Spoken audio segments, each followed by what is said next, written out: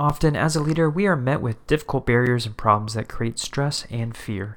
This week's guest, Justin Belt, shares his message on how leaders can slay our doubts, take the necessary actions, and find creative solutions. I'm really excited to share this important message from this fantastic author, podcaster, and friend. Welcome back, everyone, to Aspire, the Leadership Development Podcast, where we will be discussing the visions, inspirations, and experiences from top educational leaders. My name is Joshua Stamper, and you can connect with me on Twitter or on Instagram at Joshua_Stamper. Justin, thank you so much for being on the podcast. Hey, Josh, thank you for having me, man. I'm really excited to be with you today. Well, and the listeners probably don't know this, but we live actually in the exact same city, and it has been amazing to get to know you and to learn from you. And before we begin talking about a whole host of topics, including your new book, I want to talk about your educational and leadership journey. You know, when I tell students about myself, I always tell them that I never wanted to become a teacher. But when you dig deeper into that discussion, my mom and my dad were teachers. My biological grandma was also a teacher and an administrator. Growing up, seeing what my mom and dad dealt with on a daily basis, you know, having grades and kids in class, I never wanted any part of it. But there was also a part of me that was kind of afraid that I might not be able to live up to their legacy, that I might be more of a detriment to students than a positive. And even, you know, in college, I graduated with a degree in music, vocal performance. And I had offers to take over music programs of prestigious schools in Mississippi, and I turned them down because I didn't want to teach.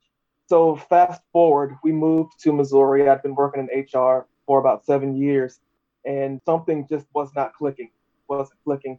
Reviewing applications, doing interviews, I just kind of got to a point where I saw so many of the same issues and mistakes with so many applications and resumes that I thought that maybe, just maybe, if I could intervene before they got to this point, then we could have some very different applicants coming into the workforce. And I'm also going to say probably that it was God who gave me that final push and said, this is what I want you to do. So I quit my job and I went back to school for 2 years, which was an enormous strain on our family, but we persevered. And 2 years from the date that I quit, I got a job working at 8th grade middle school in Missouri. And I loved it from the very first moment that the students walked into the classroom. Everything just it felt natural, nothing forced. I'm a goofy guy, so I could be goofy with the kids. I don't like to be bored in classrooms. So everything that I did was focused on high energy, high engagement. Honestly, I didn't focus on the standards. I focused on their engagement. I focused on the relationships, and everything cascaded from there. It was really amazing. You know, now we moved a year ago to Texas. And so from a leadership standpoint, I've never really considered myself a leader in schools at all. I've discovered that there are many different types of leaders. And what I understand about myself now is that I'm not the traditional type of school leader. It was my wife who encouraged me to go back to school to get a degree in educational leadership. She thought that I would be a great principal. I didn't see it, but she's smarter than I am. So I went back and I did it anyway. So in the beginning of the program, I could not see myself in the top spot of a school. But as the program has progressed and I have 2 more classes left, now I can firmly see myself there from a single aspect. Uh, in a school building, I feel like it is my sole responsibility to bring positivity, to bring smiles, to bring uh, high fives, handshakes, fist bumps, you know, jokes, everything that's going to create a positive environment. Because I understand now what I didn't understand when I first started teaching, that the positivity that students have in my classroom or when I interact with them in the hallways, that might be the only positivity that they find the entire day. That may be the only time that a teacher says, "Hey, yo, I love you. I want you to be great." Um, that may be the only opportunity that somebody reprimands them for doing something that's less than who they are supposed to be. And so many students don't hear that, man, and that breaks my heart. And so, you know, I joke with myself when I talk about, you know, becoming an assistant principal, hopefully in the next couple of years. You know, my ideal leadership position would be one where I could advocate for teachers and love on kids all day. Like if I could create a position for myself, that would be what I did all day, every day because I want to. I feel like we have to take care of teachers from not just financially, but even more so emotionally and mentally because it's a draining job. And if we're really going to push for a student first policy or focus, we have to take care of the teachers first in order for them to properly take care of the students. Yep. So if I could do that for teachers and love on kids all day, man, I would be a happy guy for the rest of the day. That's awesome. We had coffee not too long ago, and you talked about your philosophy in the classroom, and I just absolutely loved everything that you said. And I know that you have many strategies that you use to enhance student engagement. So will you just share that with the listeners on some of the out-of-the-box thinking that you do in the classroom to get students excited about the topics and engage in your lessons? So I keep my guitar in my classroom. I'll break it out at random moments. I'll just start singing about the lesson, singing a summary or a synopsis, singing about inferences. Or, if there's a student sleeping, I'll start singing about that student. And that, kids start ribbing the student, waking them up, and, they get logged back in. Music is a powerful tool for collaboration. Mm-hmm. So I use my music background. I sing, I'll do opera. This past year we taught the Odyssey. And I tried to set the scene for my students that that Homer was most likely something like a bard. So he would travel here and there, putting these stories to music. So I would walk around the classroom with my guitar, singing about what was happening in the Odyssey, trying to immerse the kids into the literature. And it worked for some, it didn't work for others, but we all had a good time with it. And, man, education, it has to be fun. It has to be fun. And I think that if we're teaching kids and we're not stretching our own creativity, then we're doing them a grave disservice because they're not going to be able to do the things that we want them to do if they're not seeing it modeled for them. Yeah. No, I totally agree. And I want to go back to what you were talking about before with the social emotional learning, because I know that is a huge aspect of what you do, and you're a firm believer that we have to make sure that we're taking care of everybody in the building as far as their social emotional needs. So, you talked about being an administrator in the future and what you would like to do. So what do you envision, or what are you doing right now to help the needs of your fellow staff members and the students in your building? Well, last year, being completely new to my building, man, I just gave every teacher I met a smile. For Christmas break, I got permission just to send out an encouraging note, just encouraging all the teachers to relax, to rejuvenate, to refresh. I reminded them of how important this job is, not just for right now, but that teachers have the unique ability to impact generations after we have a student. And so, throughout the school year, I send little notes like that. If I notice a teacher who seems to be having a hard day, I'll drop a sticky note on their door or slide it under their door for them to see it the next morning. My leadership is not so overt. I like doing things that are behind the scenes. Mm-hmm. And even if nobody knows that I was the one who did it, the effect is still the same, that it keeps them encouraged. It keeps them seeing the positivity. My team, they call me the heart guy because that's always what I look to. I look to engage. I look to engage the heart first, any and every situation, because I believe that is a direct line to who a person is or who they want to be. As an administrator, that'll be me doing the cheesy, corny things that, sometimes get complained about. But I think that those are important, man. And mm-hmm. we get so caught up in the rigmarole of the everyday that we forget that the most important things are not necessarily what we teach in class. It's how we make the people around us feel. Yeah, completely. Couldn't agree more. So I want to talk about you becoming a leader. You started to go back to school. For those who are thinking about taking the same pathway, is there anything that stood your way as far as making that decision? Did you have any doubts? And that now that you're in that process, is it something that you feel like others should also do? Well, I didn't start teaching until I was 32. And for a long time, I thought that I was at a disadvantage to my younger peers who came out of college and jumped right into teaching. But I've learned now that it's more of a strength because, I'm a lot surer of myself and the things that I do because of my life experience. And I think kind of the same way with leadership. First off, I would say no matter what stage of life you're in. If you want to go back to school to do anything, go back and do it. The best thing that we can do for our kids and for our students is to let them see us going after those dreams that we always tell them that they're capable of achieving.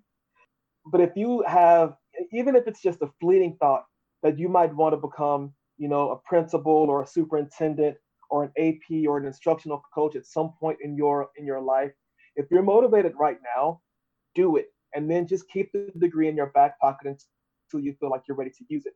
I think that there's a stigma that just because you get the degree, then you need to jump out of the classroom and into an office immediately. I don't think that's the case. I'm not quite ready to leave the classroom yet, even though I see my time there beginning to wane.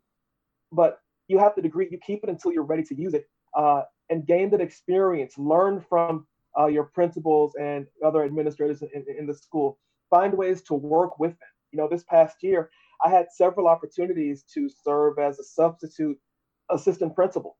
And those were my favorite times of the year. Not because I had a chance to use any of the information that I learned in school, but because it gave me greater access to kids, the kids who were getting in trouble, kids who were wandering the halls.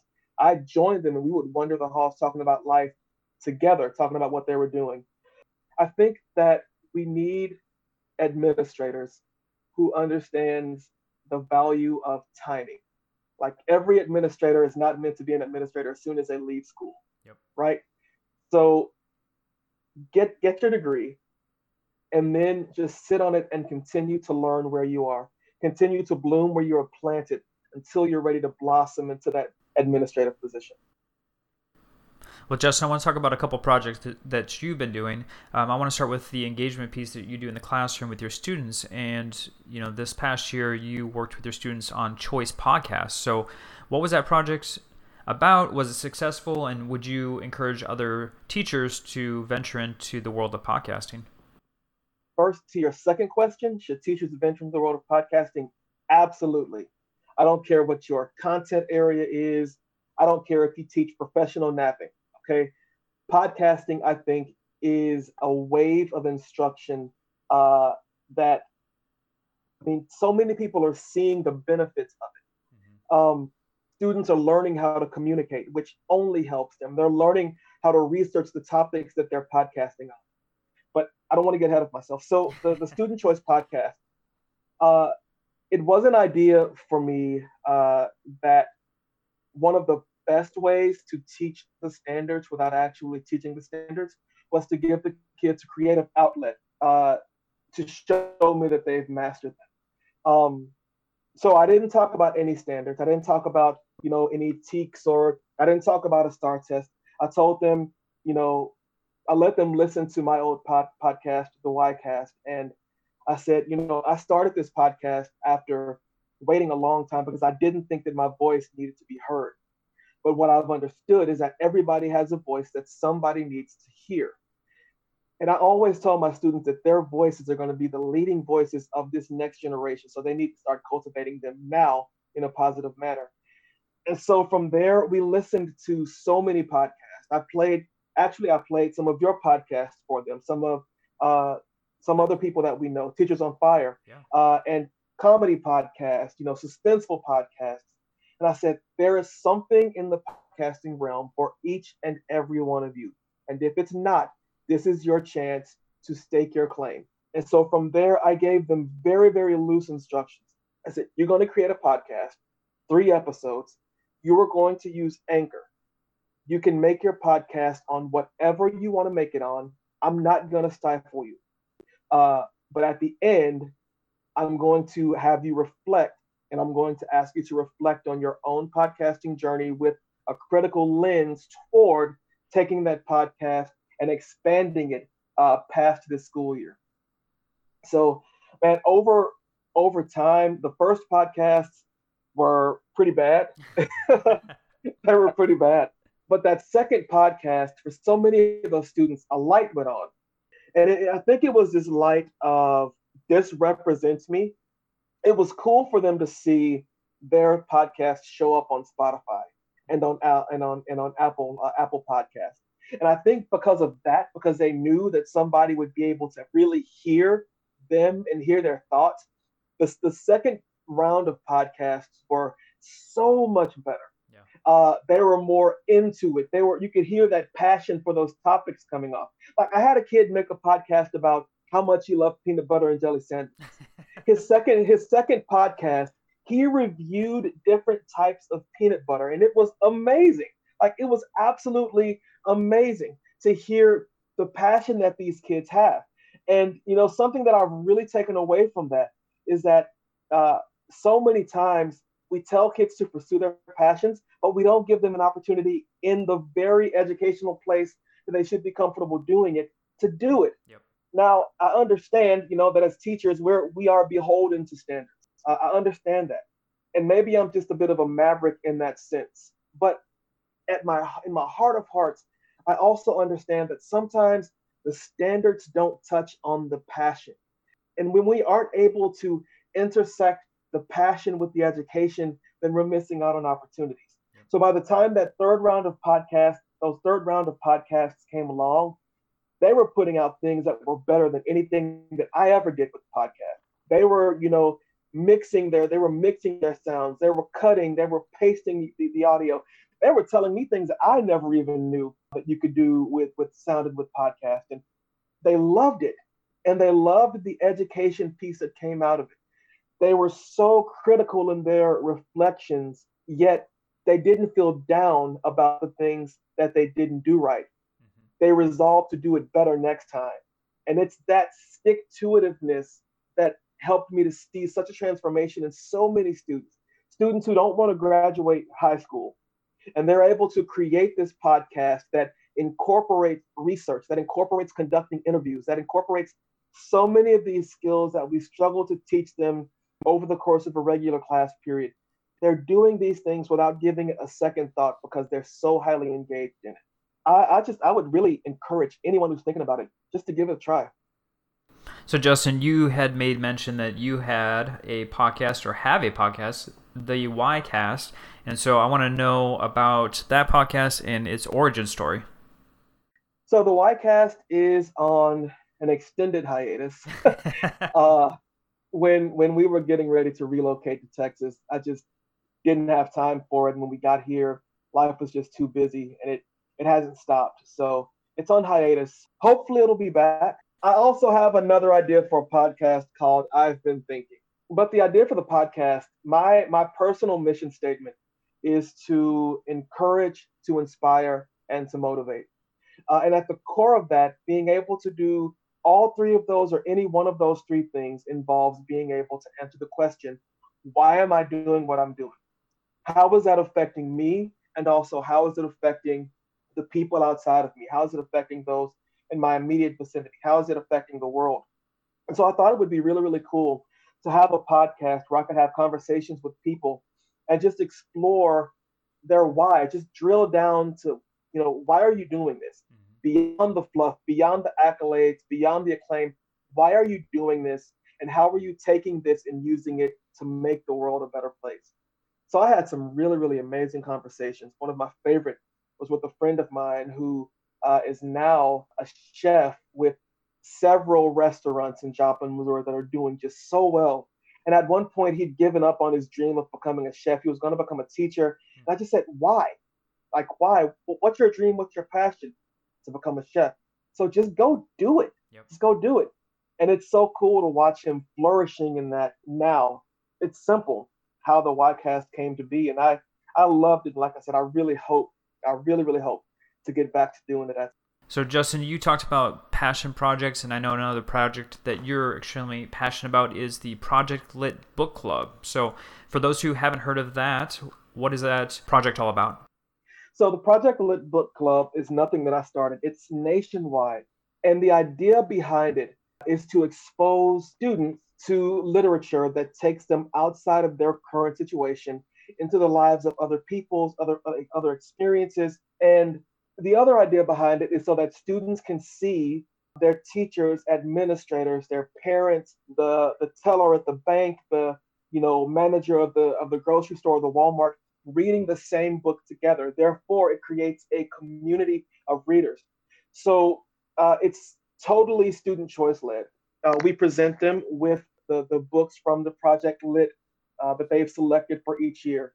They decide the books that we want to read. There's fundraising involved. And then we start recruiting members both in the school and outside of the school. And we pass the books out, we read them, and then we come together at the end after everyone's read the book for a time of games and discussion. And it's really, really cool that the students get to interface with adults who approach them not from the standpoint of, I know it all, you listen to me, but there's an equal flow, there's a fluid flow of ideas. There are things that the students know that the adults don't, and they recognize it and they listen.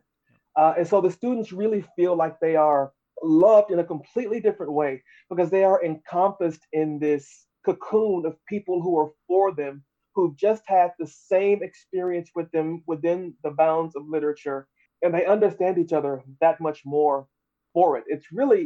It's amazing, man. I didn't know what to expect when we first started it, but it's a transformative. And I know people say that a lot, but it's a transformative process. It really is.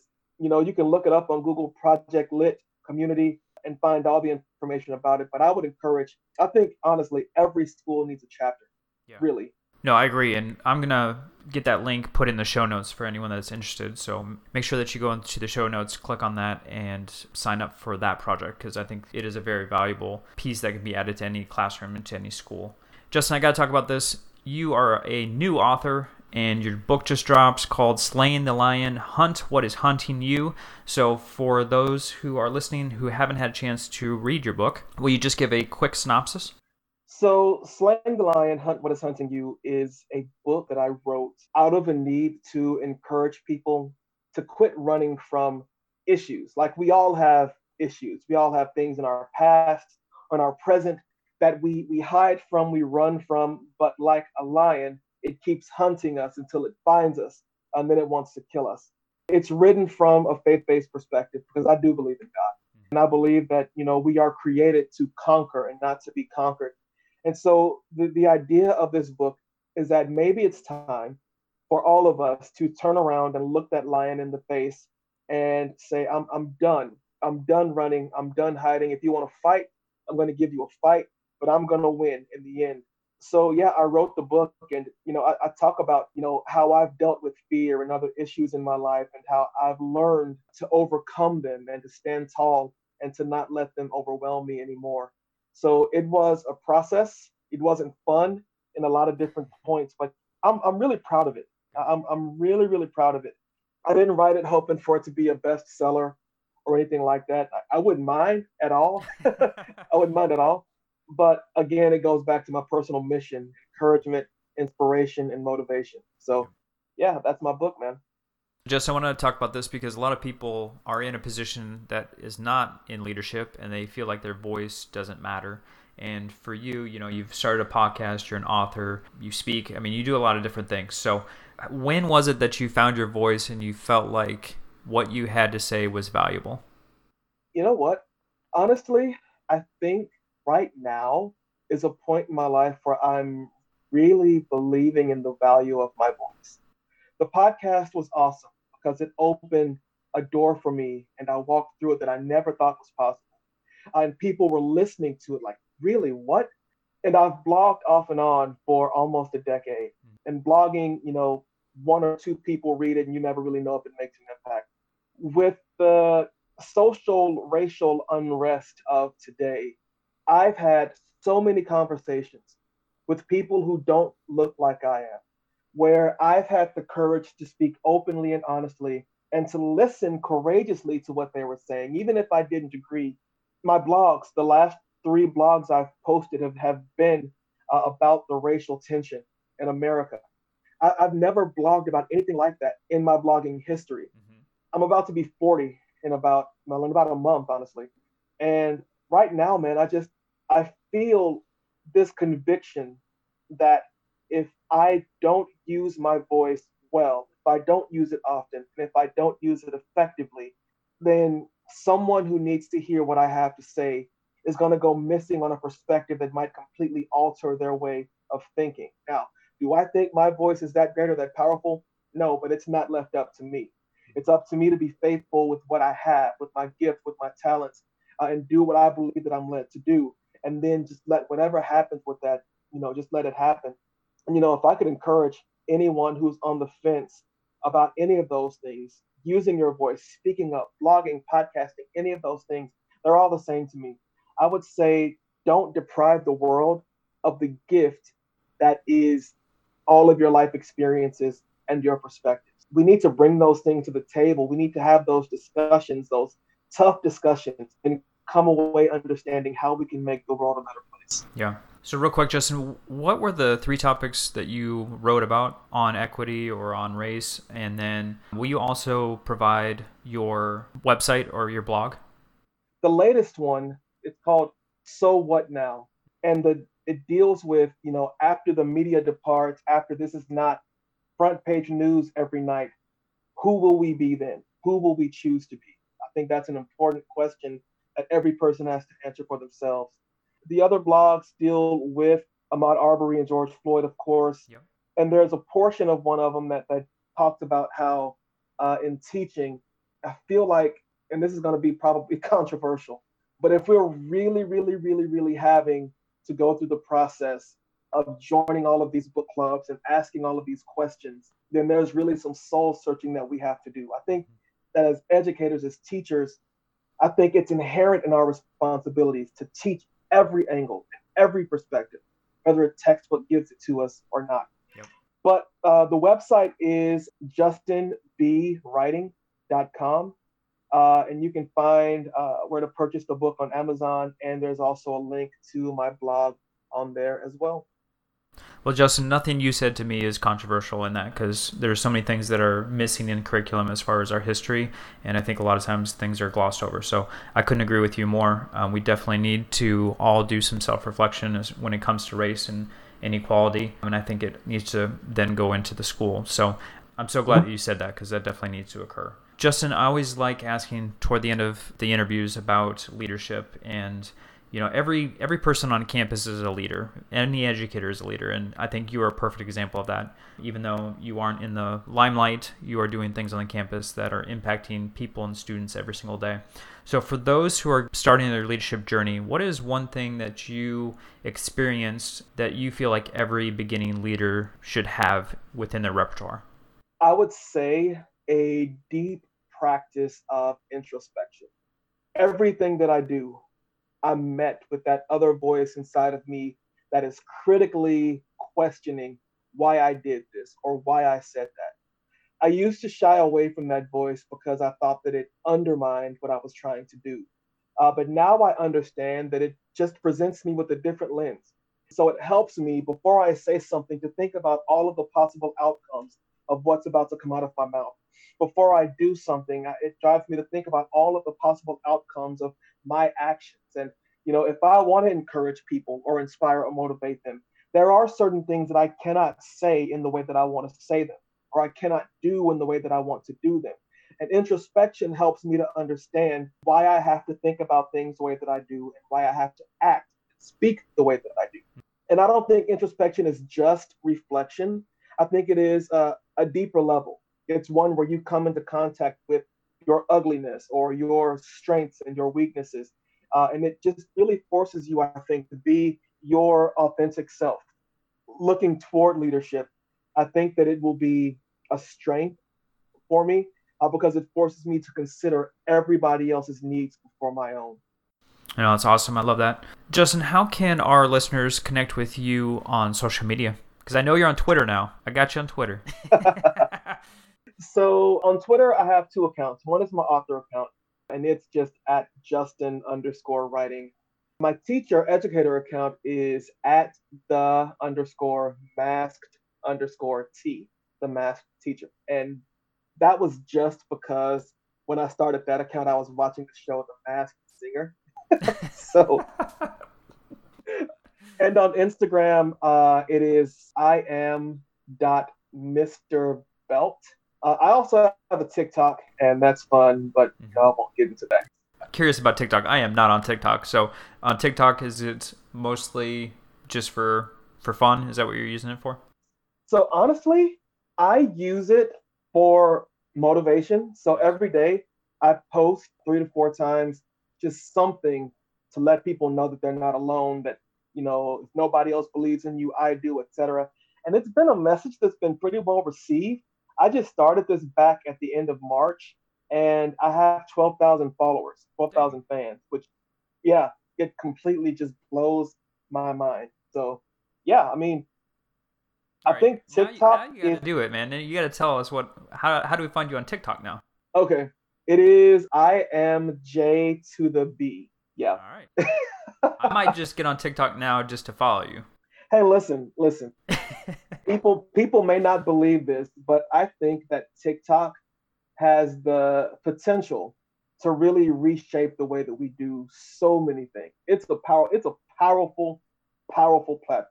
Talking about having hundreds of thousands of kids or people at your beck and call who are willing to listen to what you have to say. Educators, check it out. See what your kids are watching. It will help your lessons. I know that. Nice. Well, Justin, it is truly an honor to call you my friend. I love having you in the area. I love connecting with you and speaking with you. Every time I have a conversation, I feel like I've grown as a person, as a leader. So I just appreciate you so much, and thank you for being on the podcast. Thank you for having me, Josh. I echo everything that you just said.